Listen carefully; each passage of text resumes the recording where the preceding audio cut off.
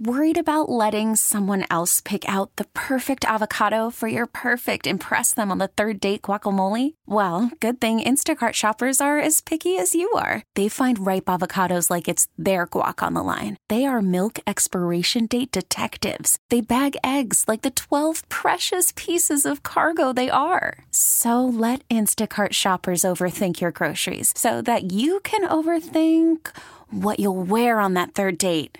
Download the Instacart app to get free delivery on your first 3 orders while supplies last. Minimum $10 per order. Additional terms apply. I'm Sandra, and I'm just the professional your small business was looking for. But you didn't hire me because you didn't use LinkedIn Jobs. LinkedIn has professionals you can't find anywhere else, including those who aren't actively looking for a new job, but might be open to the perfect role, like me. In a given month, over 70% of LinkedIn users don't visit other leading job sites. So if you're not looking on LinkedIn, you'll miss out on great candidates like Sandra. Start hiring professionals like a professional. Post your free job on linkedin.com/recommend today. Good evening and welcome to Amplify, a telephone talk show that looks at life from a religious perspective. I'm Father Ron Lingwin, hoping you have felt the warmth of God's love in your life this day, especially the joy you feel, you experience when you share God's love with others. As we do each week, I begin the program with a story that is based on faith and formed with imagination. Tonight's story is titled Jesus Visits His Mother Unannounced. It's taken from the book titled Stories of Jesus, A Gospel of Faith and Imagination. Jesus came home unannounced to visit his mother. He had been away for a while and came alone. As he drew near, he stopped and looked at the house where he was raised, where his mother and father had cared for him and loved him. A mixture of sadness and joy welled up within his heart at the same time. It seemed so long since he was a child. He longed to return to those days when his life was much simpler and happier.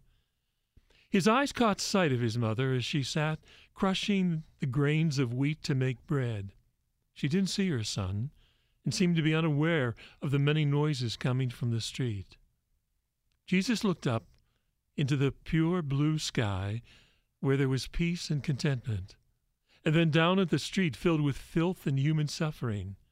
One child calling out for his mother, another child crying in hunger, an old man struggling to carry a heavy jar of water. When he entered the house, joy filled Mary's heart, showing through her eyes, and the warmth of love stronger than the sun filled her whole being as Jesus hugged and kissed her. "Mother," he said, "my son, my son, my son," Mary repeated. They sat down together and began to tell each other what they had been doing. As they shared the bread she had baked earlier, he noticed she was growing old and tired. Gentle lines were appearing on her face. "What are you staring at, my son?" she asked. "At you, Mother." "Haven't you looked at me before?" she asked. "Yes, Mother, but I'm seeing you in a new light now that I am grown." "Is it a good light or a bad light, my son?" she said, laughing. "Mother, you're making fun, and I am serious. I see you as I have never seen you before. I spend many nights alone now, thinking of how you loved and cared for me and so many of our friends. When I was hurt in body or spirit, you comforted me. When I was cold, you warmed me with your body by drawing me close to you.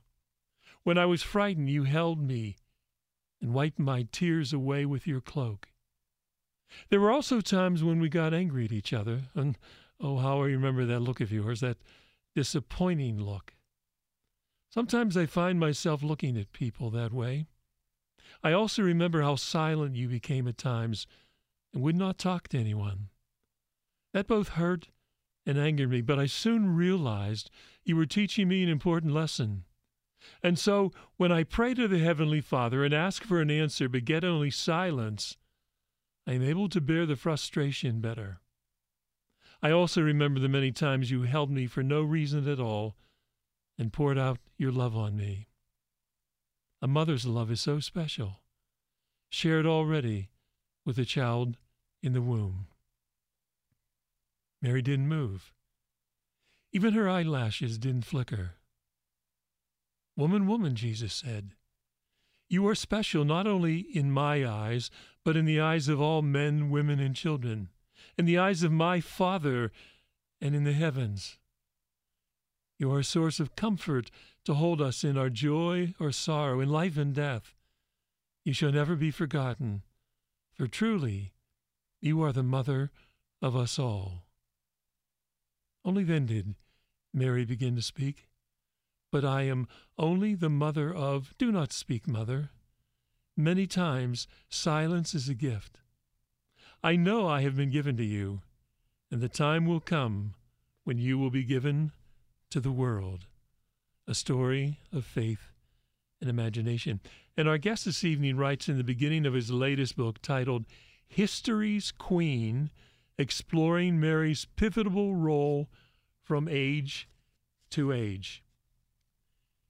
She seems very ordinary and smaller than he expected, yet there is nothing frail about her. If he had to pick one word, it would be gentle. Every follower of the way who passes through Ephesus pays her a visit. She always has time for them. But would she have time for this? Would she have time to sit for hours while he captures her image for the sake of the many who would never be able to see her in person? Of course she would. She always has time. His friend Paul had told him, and he was right. Here he is in the tiny house she shares with John, and she has all day for him. So Luke sits down with his tools and a big block of wood, and as he carves, she begins to tell him the story. Every word of it burns itself into his memory. Quote, "In the 6th month, the angel Gabriel was sent from God to a city of Galilee named Nazareth, to a virgin betrothed to a man whose name was Joseph, of the house of David, and the virgin's name was Mary." Close quote. The tradition that St. Luke was an artist as well as a writer is very old. We don't know how old, but it was already ancient in the 700s when the great controversy about icons erupted in Constantinople. In the East, there are several famous painted icons attributed to St. Luke. In the West, where Christians used images in 3 dimensions, there is one famous image that will reappear throughout our story, a statue of the Virgin Mary and child. Are traditions true? They may be. They may not be. But like all such ancient traditions, they tell us a very important truth about what people believed. In this case, they show us that Christians have always had an instinctive response when they hear the gospel according to Luke, and it has been a response of Marian piety. From the earliest days of the church, the fathers believed that Mary's role was in the mind of God even before the creation of Eve, and was significant throughout the Old Testament and in the created world. Our guest this evening, and the writer of those words, is Michael Aquilina. Michael is a Catholic author, speaker, poet, and songwriter who serves as Executive Vice President of the St. Paul Center for Biblical Theology. He is a contributing editor to Angelus News, and his podcast, Way of the Fathers, releases twice monthly at catholicculture.org. Aquilina is the author of editor more than 60 books. That's right, 60 books, including the Reclaiming Catholic History series, which won a first-place award from the Catholic Press Association in 2020, and for which Aquilina wrote The Church and the Roman Empire, 301 to 490. His book, A History of the Church in 100 Objects, also earned a CPA award in 2018. Michael Aquilina, welcome to Amplify. Hey, thanks for having me back, Father Ron. Well, it seems so different. I think every time you've been on for the many years, you've got to be my oldest guest, one of the oldest, maybe of two. I think we've always done them in person, and tonight we didn't do it because of the coronavirus. That's right. That's right. We're casualties, I guess, in a sense, but we'll do what we can with the telephones. Yes, we can. It's always nice to look at one another because our eyes speak to one another while the other person is talking. The other thing that is significant that we will be the last live local program on KDKA before it begins its 100th anniversary tomorrow morning at 5 a.m. That is something cool. There is live programming on at after this program's over at 11 o'clock, and then there's overnight programming. But we're the last local programming on KDKA, and for me, that means I've been on the air here for 45 years, approaching 46, and so it's not quite half, but how wonderful, what a powerful, beautiful station, what this station has meant to so many people. And an important station in world history. Yes. And today is an important day in the church calendar. And tomorrow, before we begin to talk about Mary, tell us a little bit about All Saints' Day and All Souls' Day. Well, November is the month that the church traditionally devotes to the memory of the dead. And this was very important to the early Christians. Memory, that we don't let these people go, that we don't write them off, that we don't think that they're out of our lives. And the church in the early centuries had this keen awareness of the presence of the dead. And so this manifested in a couple ways. One is that the people who were left behind here in this life continued to pray for their dead, to remember them, especially on the anniversary of their death every year, and to pray for their purification, because the church has believed in that purification after death since the earliest years. So that's one way.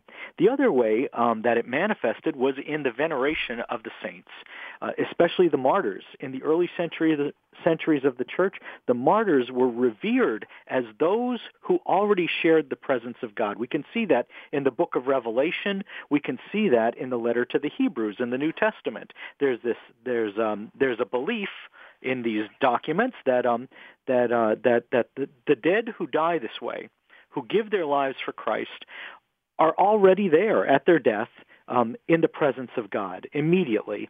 And so there was veneration of these individuals in the church, the martyrs, and that's evident in many of the documents of the early Christians. So there was an intense belief that our dead are not distant from us. And I think that most Christians continue to have that even today, and they don't always know how to articulate it, but when they lose someone close to them, they know that this person is near to them. They continue even to have a relationship with them. I've known people who continue to have conversations with a beloved spouse for years after death.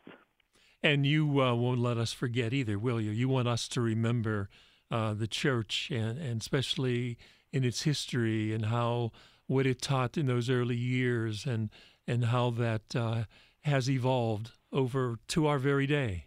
I believe that's a service we need right now because there is kind of a campaign against historical remembrance. We want the past to go away. We don't want to be reminded because it's a mixed record, really. All of our heroes had flaws, and all of their flaws are embarrassing and painful.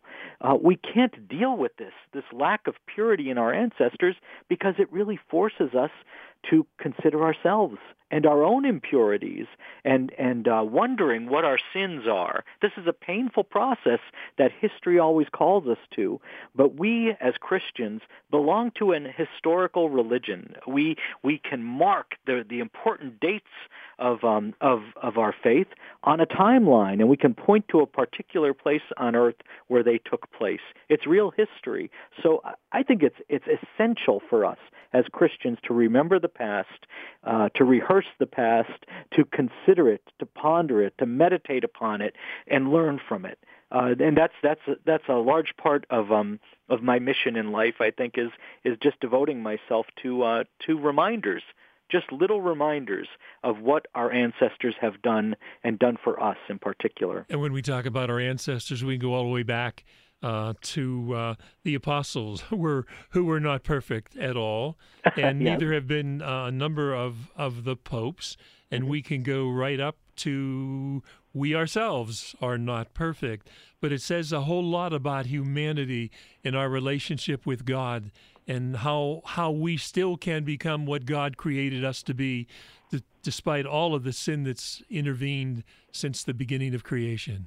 The saints give us hope. They really do, because we know their flaws. They confessed their flaws. They confessed the flaws sacramentally, but a lot of them even confessed their flaws publicly in their letters to one another and in their public testimony and their sermons. So we can see it. We can see that God works with damaged goods like me. And well, let's begin to talk about Mary. And in the very beginning of your book, you explain that a mother is always there. Physically, we carry a part of our mother with us, and you point out that evolutionary biologists can trace all living beings and their ancestry to one single ancestor. So why did you begin this way, that the importance of a mother is always there? Because that's a true statement. It's something I experienced. Now, my mom has been gone since 2011, but I still know her presence in so many ways. She's so much of the little voice I hear inside my head, because she was the one who first taught me the most practical things about life. How to stand up and how to carry myself. She taught me good manners. She gave me moral advice, and she was cross with me if I didn't do the right thing, and she let me know. So a lot of my memory, a lot of my morals, a lot of my manners are just plain things that I got from Mom one way or another. So it's a true statement, I think, that we carry our mothers within us. In terms of our DNA, that's certainly true. That we carry their genetic material forward. And as I said in the book, you can trace all of us back to a common ancestor, and that's called mitochondrial Eve, the scientists call her, and she would be the mother of all the living. Well, this is the way a mother behaves, and Mary was given to us as our mother when Jesus was on the cross. It was his last will and testament. He turned to his beloved disciple, who is not named. He turned to his beloved disciple and he said, "Behold your mother." And he turned to Mary, his mother, and he said, "Behold your son." And this was an important moment. Jesus is our brother, and he's pointing out to us, hey, if we're brothers, if we're siblings, we have a common mother. This is what it means to live in the family of God. And so many other ways in the gospel, we see her living out that maternal role. And what I want to point out in my book, History's Queen, is that she continues to play out that maternal role in every age in history, but in different ways. It's always something different. She surprises us. Right. And so you believe that at our deepest level, we can know Mary like our own mother. Yes. And that's what Jesus intends that's what Jesus intends for us when he gives her to us as mother. I love the fact that she plays such a prominent role in the Gospels. At the beginning of the New Testament, we encounter her with the wise men. So there we are, the Gentiles, and we make our way following the star because we know that there's a great king to be born and he's going to save us. So we go, and where do we find the king? St. Matthew tells us so carefully, so clearly, he records that detail that they found the Messiah with Mary, his mother. And then we go to St. John's Gospel, the other end of the Gospels, and we see Mary again at the beginning of Jesus' public ministry, and she even advances the moment of his public ministry. He knows that she wants a favor from him. And he says, "Woman, my hour has not yet come." And yet he does what she wants anyway. He makes his public appearance as Messiah for the first time in spite of its inopportune moment. It wasn't the time he had planned, but he does it anyway because of the prayer of his mother, because of the request of his mother. So all through the Gospels, and of course you mentioned earlier St. Luke's Gospel, in which Mary plays a major speaking role. So she's all through the Gospels. She appears again in St. Paul's epistle to the Galatians, and then she's there in a starring role in the book of Revelation. So the New Testament really does present her as a mother. And there's a lot that we can learn about her from Jesus' crucifixion, as you just mentioned, as Jesus from the cross. We don't hear much about her until Pentecost. St. Paul has a lot to say about her in his letter to the Galatians, and mentioned even in the book of Revelation. Let me read us out to our first break. Okay. You write in your book, she knows exactly who her son is and what he is capable of. When she says, do whatever he tells you, and we might well call that Mary's motto, she knows that Jesus is capable of doing something to solve the problem. Mm-hmm. And she knows that he will do it because she asked him to do it. She has absolute faith in his divine nature, and she has absolute faith in his love for his human mother, and she is willing to call upon that love to help her friends. Welcome back to Amplify, where our guest is Mike Aquilina. We're talking about his latest book, History's Queen, exploring Mary's pivotal role from age to age. And I can assure you that every time the Mike has been here, usually he has a notepad with him, and he would have written down some points he wanted to get to. But and I would be doing the same thing. But again, we talk to one another with our eyes. You make the point in your book that Christians were already relying on the merciful intercession of the Mother of God, and you talk about one of the most remarkable letters of the 300s about Mary. The idea of Mary as Mother of God was becoming more and more important in Christian thought. But you want to point out, as Ambrose did, that when we honor Mary, we're not adoring her. Mary was not the God of the temple. And you write, the Virgin Mary is our guarantee that Jesus really was human. And therefore, that human flesh was, in a sense, made divine by Christ. And this, in turn, is our guarantee that the Holy Spirit is also God and also to be worshipped, because Christ was born of a virgin through the power of the Holy Spirit. So tell us a little bit more about what we can learn. What does it mean to speak of the seed of a woman? She's the only mother in history to have a son without a human father. The Old Testament, you write, is full of images that point to the coming of Christ. What did early Christians think of Mary? Well, we could do several shows on that because she was very, very important to the early Christians. We've pointed out already how important she was in the Gospels, especially Matthew, Luke, and John, and to St. Paul when he tells the story of the Gospel in his letter to the Galatians. And then again, in that visionary scene in chapters 11 and 12 in the book of Revelation.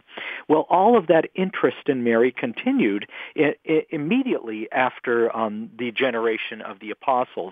We find the continued interest in the so-called apocryphal books that appear. These are often devotional works of faith and imagination, and they appear in various places. Around 70 A.D., there appears a text called the Ascension of Isaiah, and it comes out in Egypt, and it's a Christian text, and it defends the virginal conception of Jesus and Mary's virginal birth of the Messiah. So already at that time we can see that there are attacks on these truths happening, and the church is suffering them. So there's an apologetic response in this document. In 107 A.D., we find St. Ignatius of Antioch writing letters, and in those he tells us that certain things about the virginal conception and the virgin birth were kept secret from from the dark angels who would do who would wish harm upon our Lord and upon the Holy Family. And this continues. In the early years of the 100s, an important document came out. It's another one of these apocryphal texts, and it's called the Gospel of Mary. Now, later manuscripts were titled the Proto-Evangelium of James, and and you can still read it today. You can read it online or in many different books. But it purports to be a record of Mary's childhood and her growing up, and then her marriage and the birth of Jesus. It's an important document not because it records history, but because it tells us something about the devotion of Christians in the very early years of the 100s, in the very early 2nd century. So this is an early moment in Christian history, and we can see that there was an intense curiosity about the Blessed Mother, so much so that people wanted to buy this book. It became a Christian bestseller in those years before the printing press. So in those years, if you wanted a book, you had to pay a lot of money for it. Because they all had to be copied out by hand. And also, you were risking your life by owning it because Christianity was illegal. So we're not even to the year 120, and we see there's a lot of evidence of Christian devotion to the Blessed Virgin Mary. And as you point out, it's essentially different from our adoration of God. This is the kind of devotion we give to another human being, and we just recognize her as the greatest of human beings because she bore the Messiah into the world. We honor many human beings. I honor my mom, as I did earlier in the show, but we give this special devotion to the Blessed Virgin Mary, and we adore only God. And you point out that civilization was struggling to survive between the years 600 and 800, and you speak of her as the protector of Byzantium, noting that Muhammad in the year 610 claimed to hear messages from God and believed that both Christianity and Judaism had corrupted true religion, and yet Mary still has an honored place in Islam, doesn't she? Well, yes. I mean, so many of those nations that were first invaded by the Arabs were Christian nations, and so I believe that this vestige of Christian devotion was kind of essential for the survival of Islam, to keep the fire burning, so to speak. People were not willing to give up their devotion to the Blessed Virgin Mary. They would not let that go, and I think that it's quite possible that the earliest generations of Islam recognized that. But yes, there continues to be that honor paid to the Blessed Virgin Mary even today in Islam. As I began the program, I read from the beginning of your book, History's Queen, and tell us the story about the. This is happening within the Dark Ages. Tell us the story about the dark-faced statue of the Virgin and Child, thought to be carved by St. Luke himself, and what was to become of the treasures of the Church?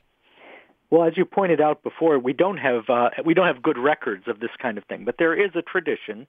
It seems to be kind of legendary that this statue that was carved by St. Luke was given by Pope Gregory the Great to the Christians in Spain, and that they preserved it there, and that when Spain itself was invaded by the Arabs, that the Christians in Spain hid the statue by burying it. And it only was discovered many years later in the Middle Ages by a cowboy, Gil Cordero, and then it was exposed once again for honor, for veneration.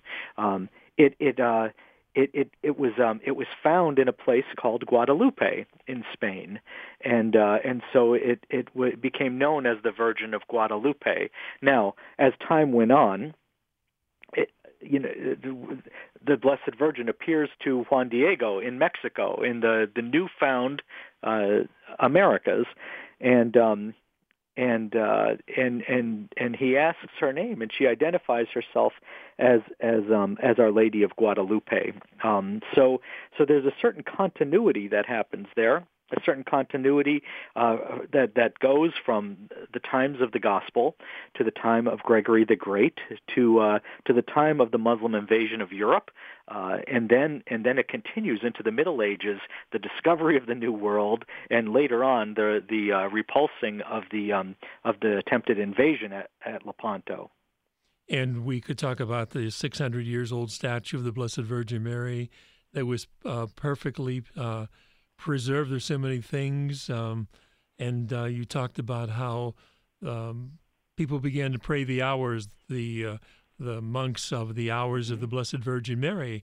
And I left the seminary, 55 years ago. Well, no, I left there in 1960, where we used to pray that every Sunday and every day sometimes.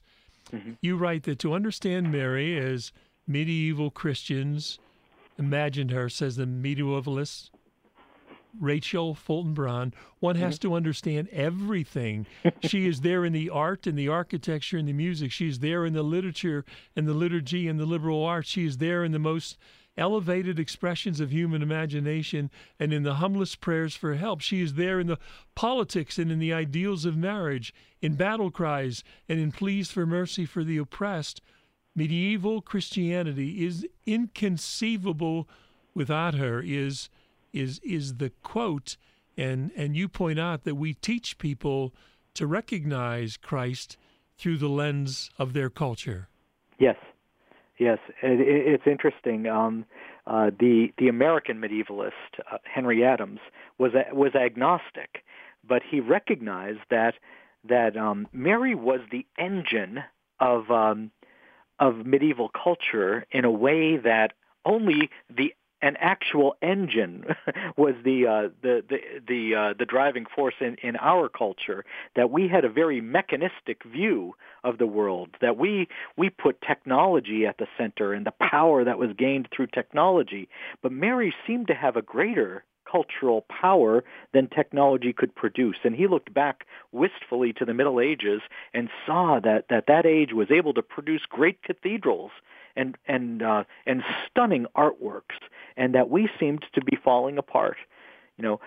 Mary does humanize as she gives power to all of these things. She makes us more perfectly human because she's a mother. This is what a mother does. As I said earlier, my mother taught me my manners. She taught me my religion. She taught me even the basics of mathematics. She taught me to count, and she taught me my letters.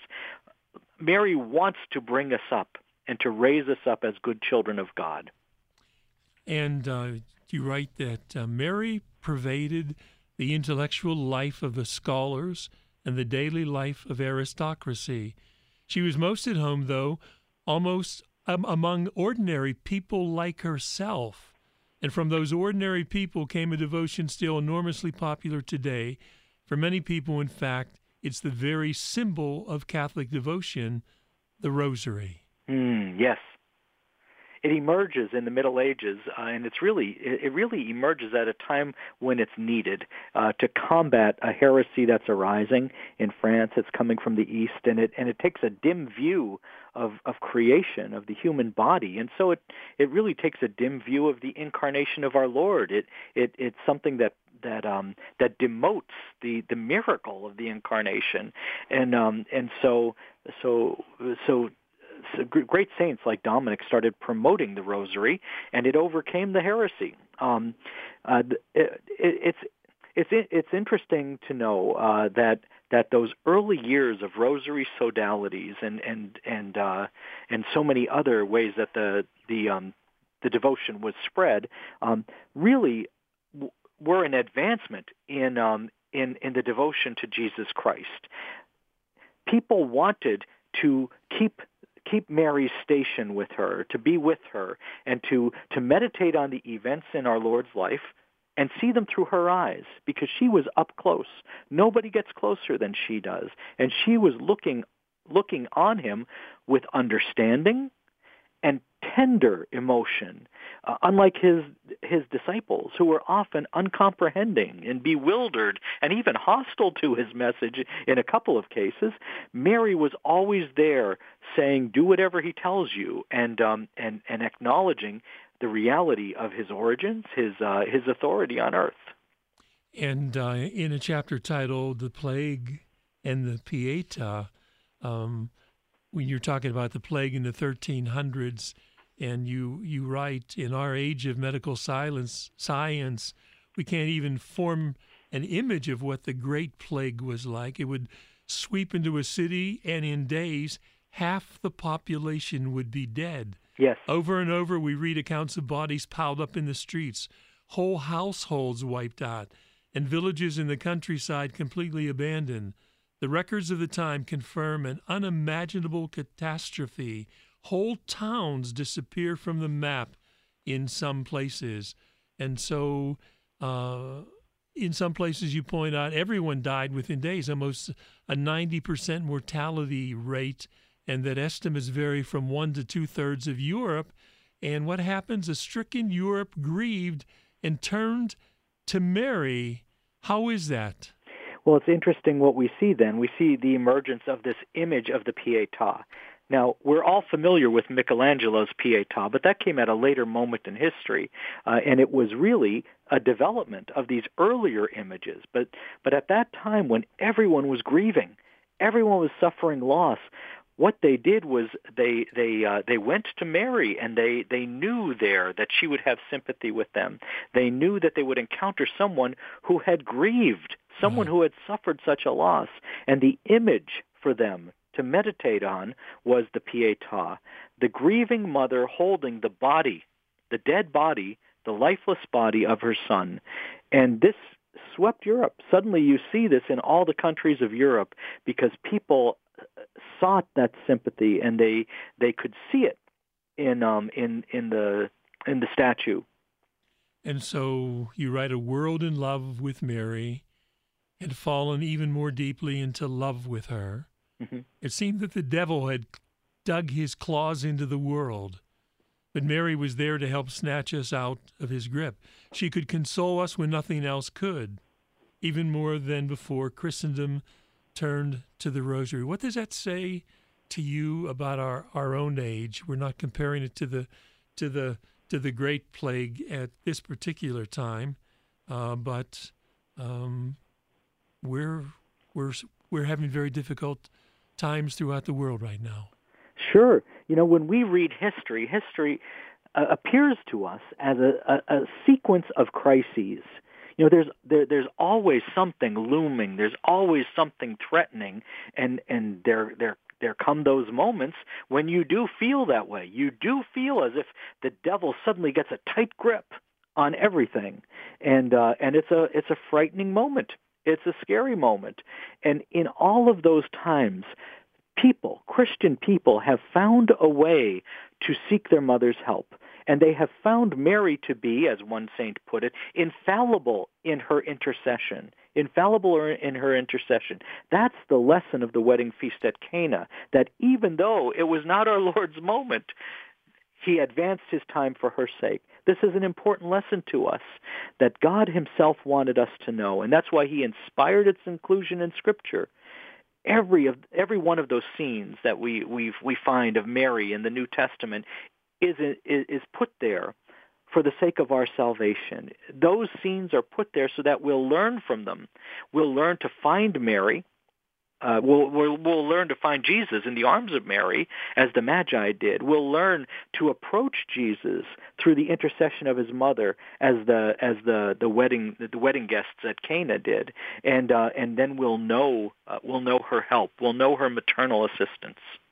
And you write that it was a time for drastic changes that the people who made them imagined as a return to the classical splendors of ancient Rome and Greece. And so what were the drastic changes that took place? Well, then we're talking about the Renaissance, when people thought they were going to reach back in history and renew the world by going to a time before Christ and to go back to the kind of learning that was conducted in among the ancients, and there was a great revival of it. But what's interesting is that Christians really do kind of take hold of this, and they're able to steer it toward good ends, and really accomplish things that the ancients were never able to accomplish. Modern science is one of those things that it was a non-starter in the ancient cultures. So many people had scientific insights or observations, and they were never able to develop them into anything advanced. That awaited Christianity, because Christianity has this linear view of history. It has a strong sense of creation, and it has the foundational belief that there's order in the universe that reflects the reason of God. So a lot of the good that came out of the Renaissance came because of the Christian difference, so to speak. Do you sense that kind of desire, feelings in today's world? Oh, yes. To turn back to some of the classical splendors of ancient Rome and Greece? Well, some people have it, that's for sure. There is a desire for something different from what we have, so people do reach back, and sometimes they do it willy-nilly in an almost random way, and they want to grab on to things that they see in the ancient world. So you'll find spiritualities that are really a lot of guesswork based on what people think they know about ancient Egyptian religion, and this is a dangerous thing to dabble with, because we don't know what we're dealing with when we try that sort of thing. But in Christianity, we know. I mean, we have this unbroken tradition going back to the first century. We have the results of Christian influence in the world and the lives of the saints, and we can see the proof of the good that Christianity brought to the world, the good that resulted in so many great ideas like human dignity, human rights, human equality, even lesser things like battlefield ethics, all of these things that had never occurred to people before but were brought about because of Jesus Christ. These are all gifts of Christianity to the world. We're forgetting that when we don't remember our history.